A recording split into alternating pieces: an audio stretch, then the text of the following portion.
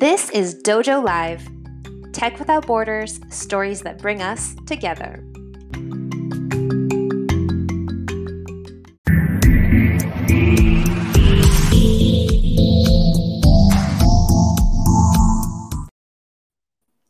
Hello and welcome to Dojo Live this Tuesday, June 27th, 2023. My name is Kim Lantis. Joining me, as per the usual, is my co-host, America Guerrero. Hello. Hey. And of course, the guest of honor, the most important person today, is Ben Cahoon, CEO of TechSite. Ben, thank you for joining us.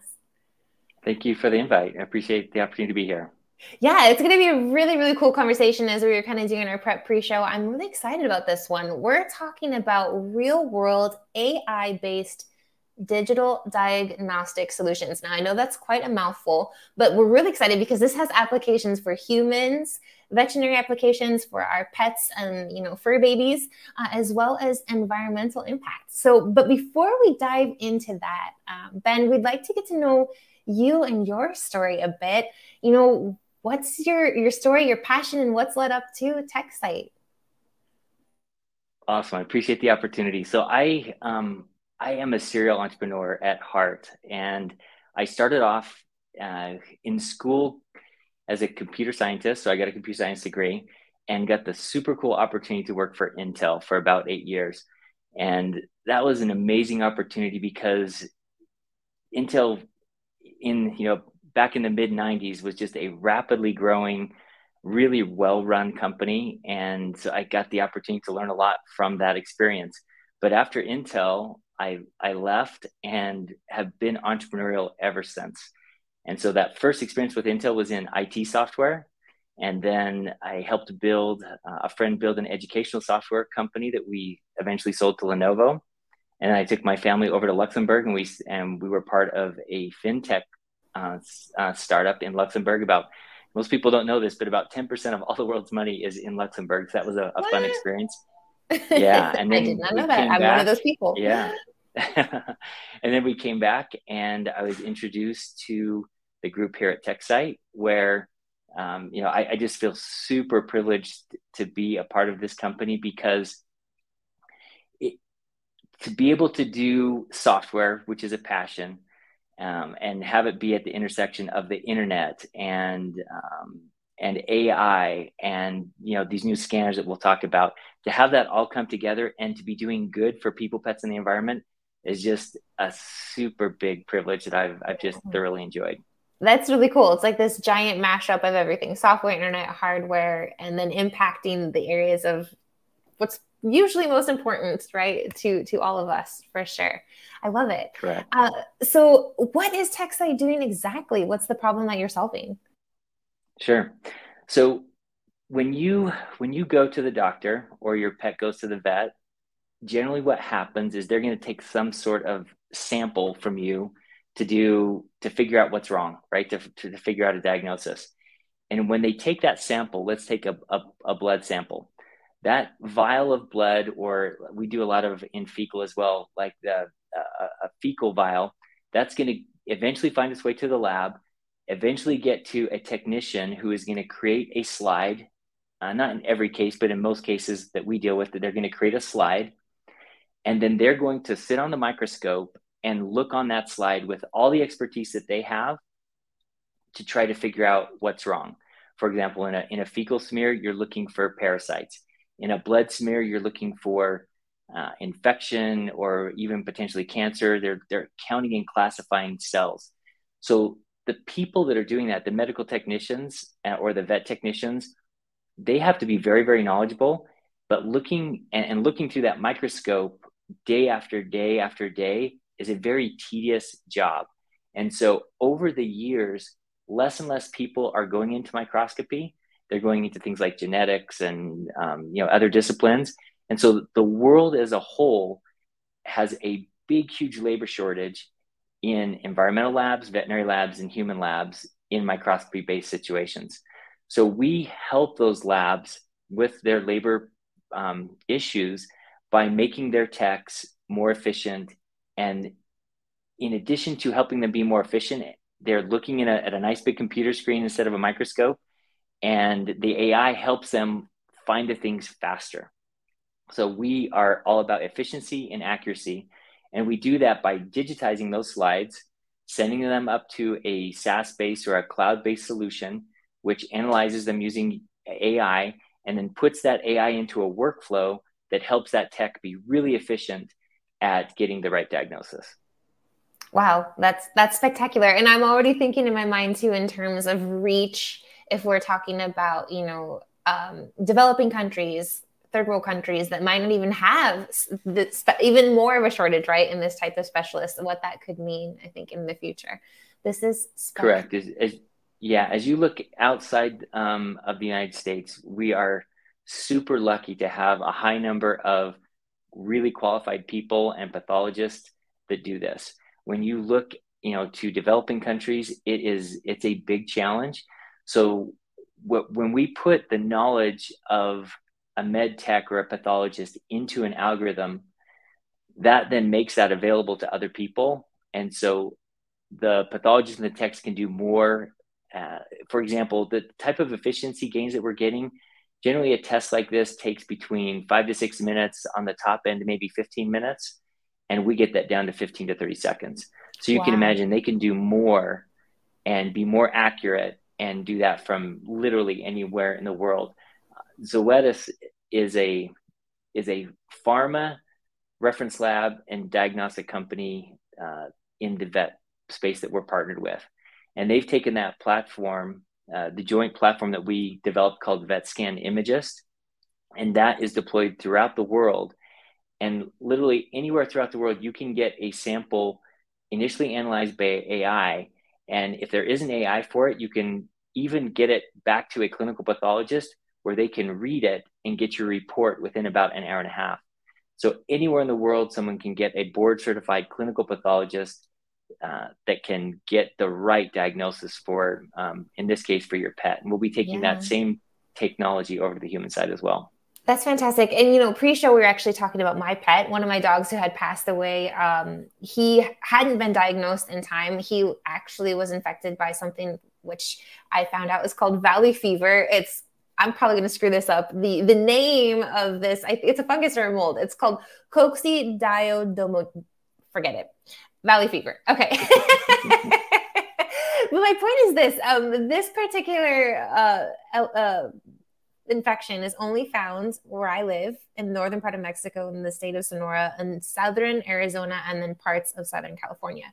So the reason why I'm bringing this up is not just because of the misdiagnosis or how long it took, but it can go dormant for a really long time. And then let's just pretend my family moves and we're going to go live in Baltimore, Maryland. So the likelihood that this particular vet that I might take him to when things start showing up is even looking for this type of fungus is slim to none. Or if we're traveling, like we travel, we get sick, we come home, like how does this open up the world of possibilities of like, wow, I'm seeing something that I'd never even heard of before in terms of a pathology. Yeah. You realize you sort of take for granted when you take that blood or that fecal sample or urine or whatever it is, you sort of take it for granted that you're going to get the right diagnosis. And, this type of technology has the ability to improve the ability to get the right diagnosis. Just to give you an idea of, the title of this discussion was sort of real world applications. We've done with Zoetis and their vets throughout the world, we've done over 2 million diagnoses, whether that's on dermatology samples, fecal samples, blood samples. We've been able to help, that many pets get the right diagnosis and get healthy. I love that. Now let's talk about pets. You earlier were saying this idea of why do we start there, like with the environmental side, the pet side, and then move over to people? Sure. So from a corporate strategy perspective, we realize that the human market is a massive market, right? But the hard thing about the human market is there's a pretty high regulatory burden, which makes sense, right? We don't want to do anything that would negatively impact human health. We just want to improve it. So from a corporate perspective, we decided to go after environmental mold testing and the veterinary space because the regulation and the regulatory burden is much less. So we can get peer-reviewed journal articles written and still do a very good job at getting to the veterinary environmental space, but then take that and over time eventually get it to the human space. So that's what we've done. We've got an environmental mold test. So if you suspect mold in your home, we can get you a test that actually gives you the pictures of the mold spores that are in your house. We also do things like pollen and particulate. In the veterinary space, it's blood, fecal, any type of clinical pathology, dermatology. And that success that we've had there has allowed us to develop tests for the human market. And in the human market, we have tests for a blood test, a fecal test, pap smears, bladder cancer, bacteriology. So, and there's about 300 microscopy-based tests that we'll be working on, over, I'm sure this is a decades-long effort that we'll be involved in. And in the human market, how expensive is this for an individual? Because I'm thinking that if I want to get results faster, this is going to be expensive. If I go to another clinic, that it will take maybe a day or two or maybe a week to get the results.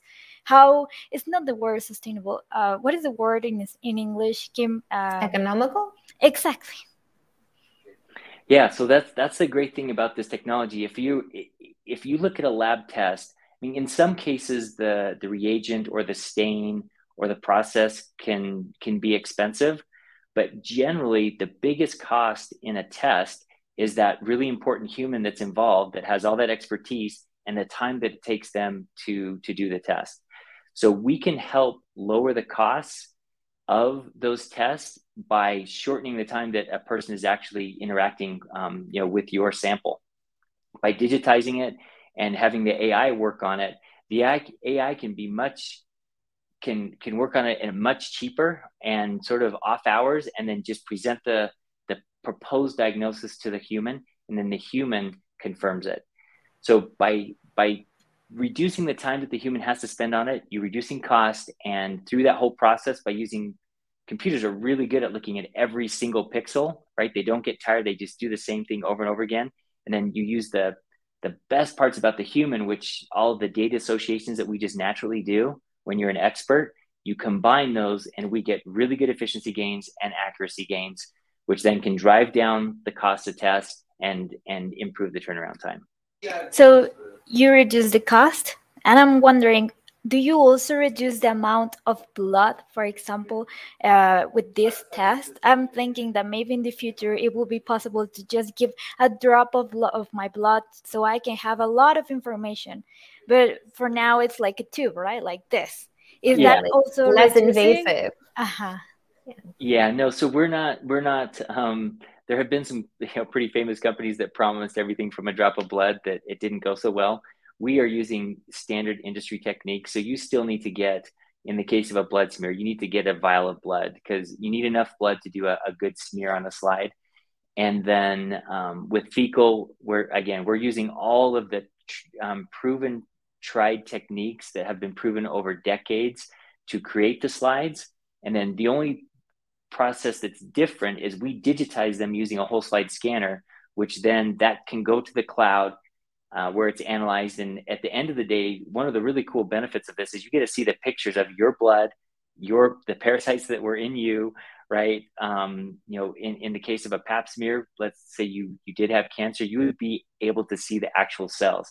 And there's something that's almost comforting about that, to see this is what was actually making me sick, or this was my diagnosis, and you can actually see it. Yeah, like the before and afters that are so popular these days. Although I kind of am in the camp ignorance is bliss still, I think. So I love this in terms of the AI image analysis. Let's go a bit in depth in terms of like the software, the hardware that you're using. What's the story? How long did it take to actually get to the level of accuracy you are now and the tech that's used to do this? Sure. So we started in about 2013, early 2014. It was two people Rick Smith, he was a computer scientist, had an MBA. He was hired by a successful entrepreneur here in Utah, and they basically got to a prototype for blood processing a blood smear.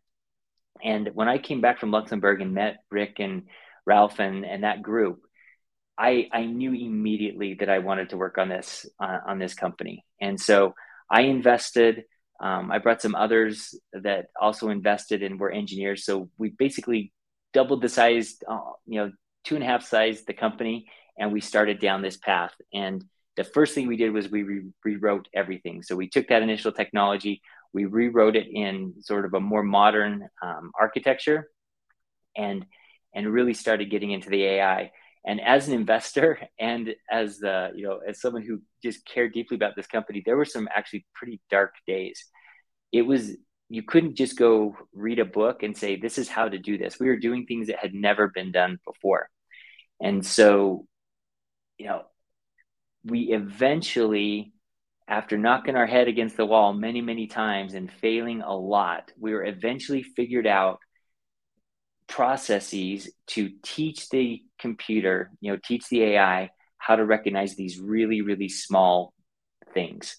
And once we started getting some good results, then we started thinking, yeah, we've actually got something here. And it took 3 or 4 years really to get to that point. So there were some dark days there in the beginning, but we knew that it was possible. We kept at it, and eventually it became obvious that we needed to create a platform that could do multiple tests, that we could combine AI plus workflow, because a human has got to interact with it. So you got to create a really easy user experience that allows the tech to see the results of the AI, to quickly confirm those results, and then get those results out to what they call a lab information system.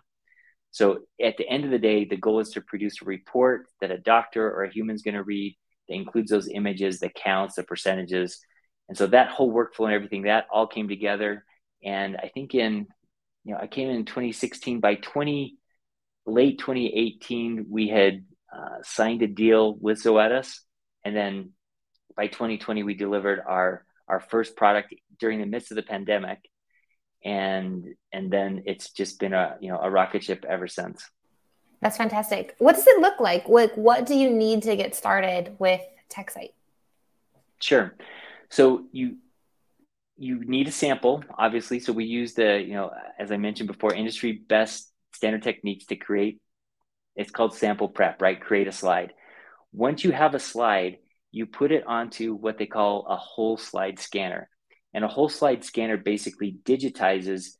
You think of it sort of like a document scanner, but at a microscopic level. And this is proprietary tech of yours, or this is provided by a provider? We're using, these are hardware vendors that are available. They're literally throughout the world. You've got one out of Hungary, one out of Japan, a couple out of China, one out of Finland. So these hardware manufacturers create a scanner, and some are really good at one slide. Some are really good. You can hold up to 1,000 slides. So it really, you match, the scanner with the volume of your lab or your clinic. So in the case of the vet space, we use a company called Grundium. They're a Finnish company. They actually were the key engineers on the Nokia phones. So they took that. They have got an 8-inch by 8-inch scanner. So it's a very, very small footprint to fit in a small lab or clinic at a vet. And then they take that slide, you put it on the scanner, they go to our software in the web. We're a web-based solution. They press scan. And after they press scan, it automatically scans it, automatically uploads it to the cloud, automatically analyzes it, and then we present the results for them to confirm. Nice. Is there a demo for university students so they can start familiarizing? Is that the working? Familiarizing. Now you got me confused. I'm just trying to say my cross-picky. I can't say that one either. Yeah, these are hard words. Yes, but there is. So we have an educational portion of the software, because when you do AI, you take thousands and tens of thousands of images, even up to hundreds of thousands of images, and you put those into the AI convolutional neural network. It's called a CNN. And because we're generating that many, we have to scan that many images and annotate that many images. We have some of the biggest databases of images of these sample types in the world. So we've created an educational piece so that med techs and students can learn how to, identify a giardia or an entamoeba or, a white blood cell like a basophil. Or so it, we have lots of images that then we can help teach students how to recognize them. I love that component in terms of, not hoarding what's yours. I think that speaks really highly of your company culture and the industry that you're in general, right? That this is literally life-saving knowledge that needs to and must, right, be shared. You had mentioned being web-based. Is there any, projection or moving forward ideas of doing anything that's, mobile-based in terms of how to deliver results to the patients quicker or to easier communicate from one hospital to the next or clinic to the next? Like, is there a future in that? Yeah, because it is web based, really it work on a mobile device out of the gate. Now we do have a point of care mobile device that works on a cell phone. So it basically takes a picture of a card and can get your COVID antibody agglutination levels. And we're also doing blood typing. So that, the world is going mobile and we're going right there along with it. I like what you did say about not saving this technology. One thing that just happened, there's a big trade show in the United States called US CAP. And at US CAP this year, we announced a relationship with Mayo Clinic. And we are basically the preferred provider for the Mayo Clinic. Yeah, thank you. It is a big deal, and we're super proud of the collaboration. Basically, what we'll do with them is develop new tests. So if you can imagine Mayo, they have people coming throughout the world. So they've got lots of data and they have doctors and med techs that are experts in their field. So we take that data and expertise, we work with them collaboratively and create algorithms and workflows that then we can take to the world. Wow. And the goal is to share that. That's amazing. So I'm guessing that for some features, for some processes, you need to have internet. Is what happens if there is no internet in that area that day? Can you still working? Yeah, we can't work, right? So we do, that's one of the, so if a lot of my career has been with traditional software where you install, right? You use a CD or you download something and you install it on the computer. Yeah, exactly. I'm dated myself there. But so the world has really gone to SaaS-based solutions where the internet is required. And there are so many benefits to always having the latest thing, the latest version of the software available.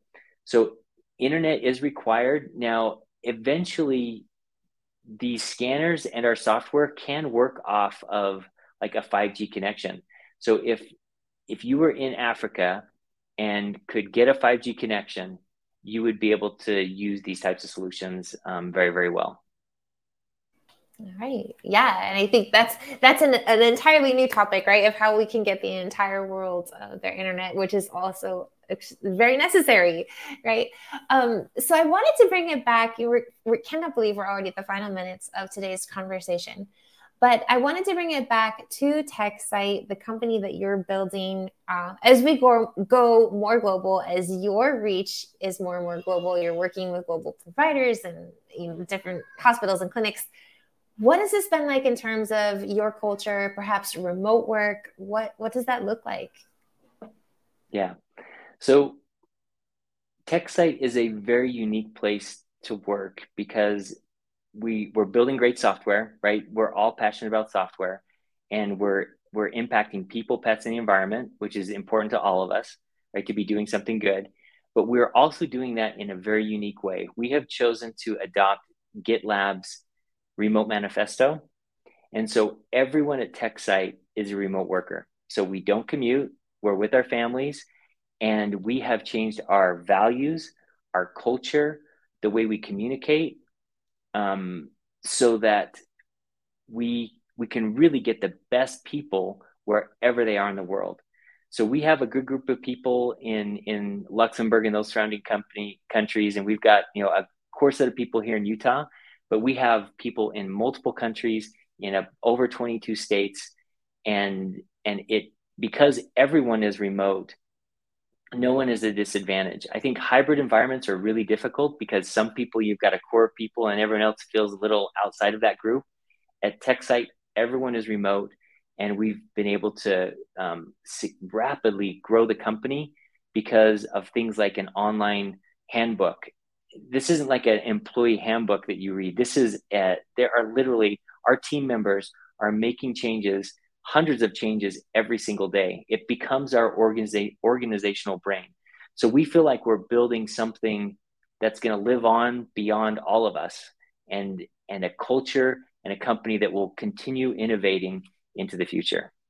Wow, I'm curious how you manage the workshops. If you have the hardware, is that also remote, or every employee has the hardware in their houses, or how does it work in terms of Yeah, coordinating? we've had to get really creative on that. So we do have two very, very small labs, one in Luxembourg and one in Orem, Utah. And in those labs, we've set up remote switch bots so you can turn the scanners off and on. We have cameras set up so you can see what's actually happening on that scanner. And then we do have a person. So there are a couple people that go in and we'll change the slides out and do things like that. But pretty much besides those couple people that work in those labs, everyone else using the scanners and using those equipment is doing it remotely. That's incredible and quite innovative and very thinking outside of the box, I think, and incredible that that technology even exists. I think as CEO or with your leadership, I hear that you're utilizing so many different partners, so many different providers. What's your tips in that and determining who it is that you want to be working with, the technology and individuals that are going to actually help you become who you want to be? Yeah, it's a great question. We feel that partnering is at our core. It's core of who we are as people, as team members. This is the problems that we're trying to solve are massive, and it's going to take hard coordination with hardware. It's going to take coordination with software. It's going to take experts like at Mayo and Zoetis who have very, very specific expertise that we as techies we didn't go to school to be doctors or med techs or vet techs or bold techs, right? So we know that we cannot do this alone. And so partnering has to just be core to who we are. When we go into a new market, we look at all the potential partners and we try to choose the best and the best that would fit culturally with our group. And then we make them happy. We have, like with Zoetis and Mayo, we have a Zoetis satisfaction score. So each week we're asking our partner, how satisfied are you with TechSite and how we're interacting with you? So we believe in treating people right, and karma is real, and we try to put good out to the world, and hopefully it comes back. I love that. I love that. Thank you very much. So we do have count them, 2 minutes before we need to say goodbye, Ben. And so with that, I would like to ask you maybe your final words of wisdom in terms of your experiences, your do's and don'ts as a leader of a tech company. What have you found that works really well for you, and maybe a mistake that you made that you would say, don't do this, learn from me? In my career, it really is all about people, right? And the only, I think, really big mistake that I ever made is I sort of shortcut a process on due diligence on the people side. And once you've made that mistake, you never want to make it again. So we have a pretty rigorous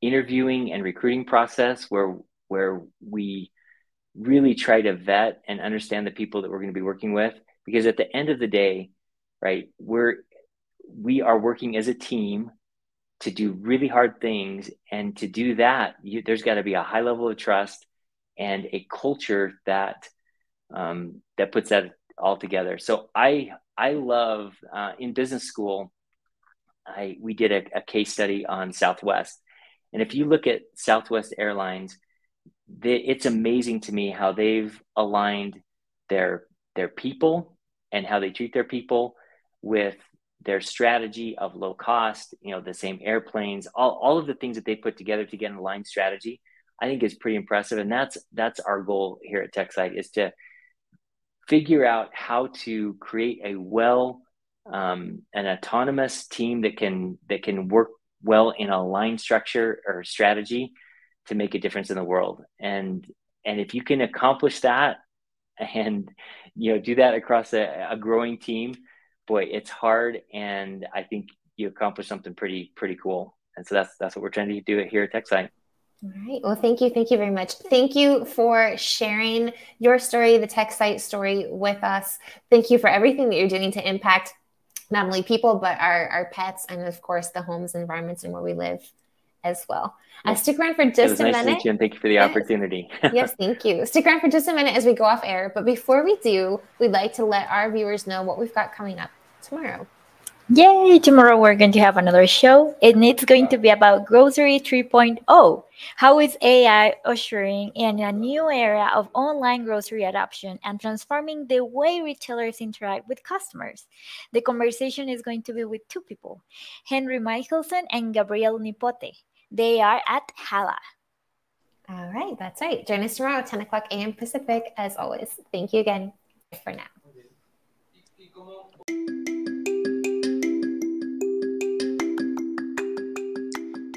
Check out past episodes, transcripts, blogs, and more on our website, dojo.nearsoft.com.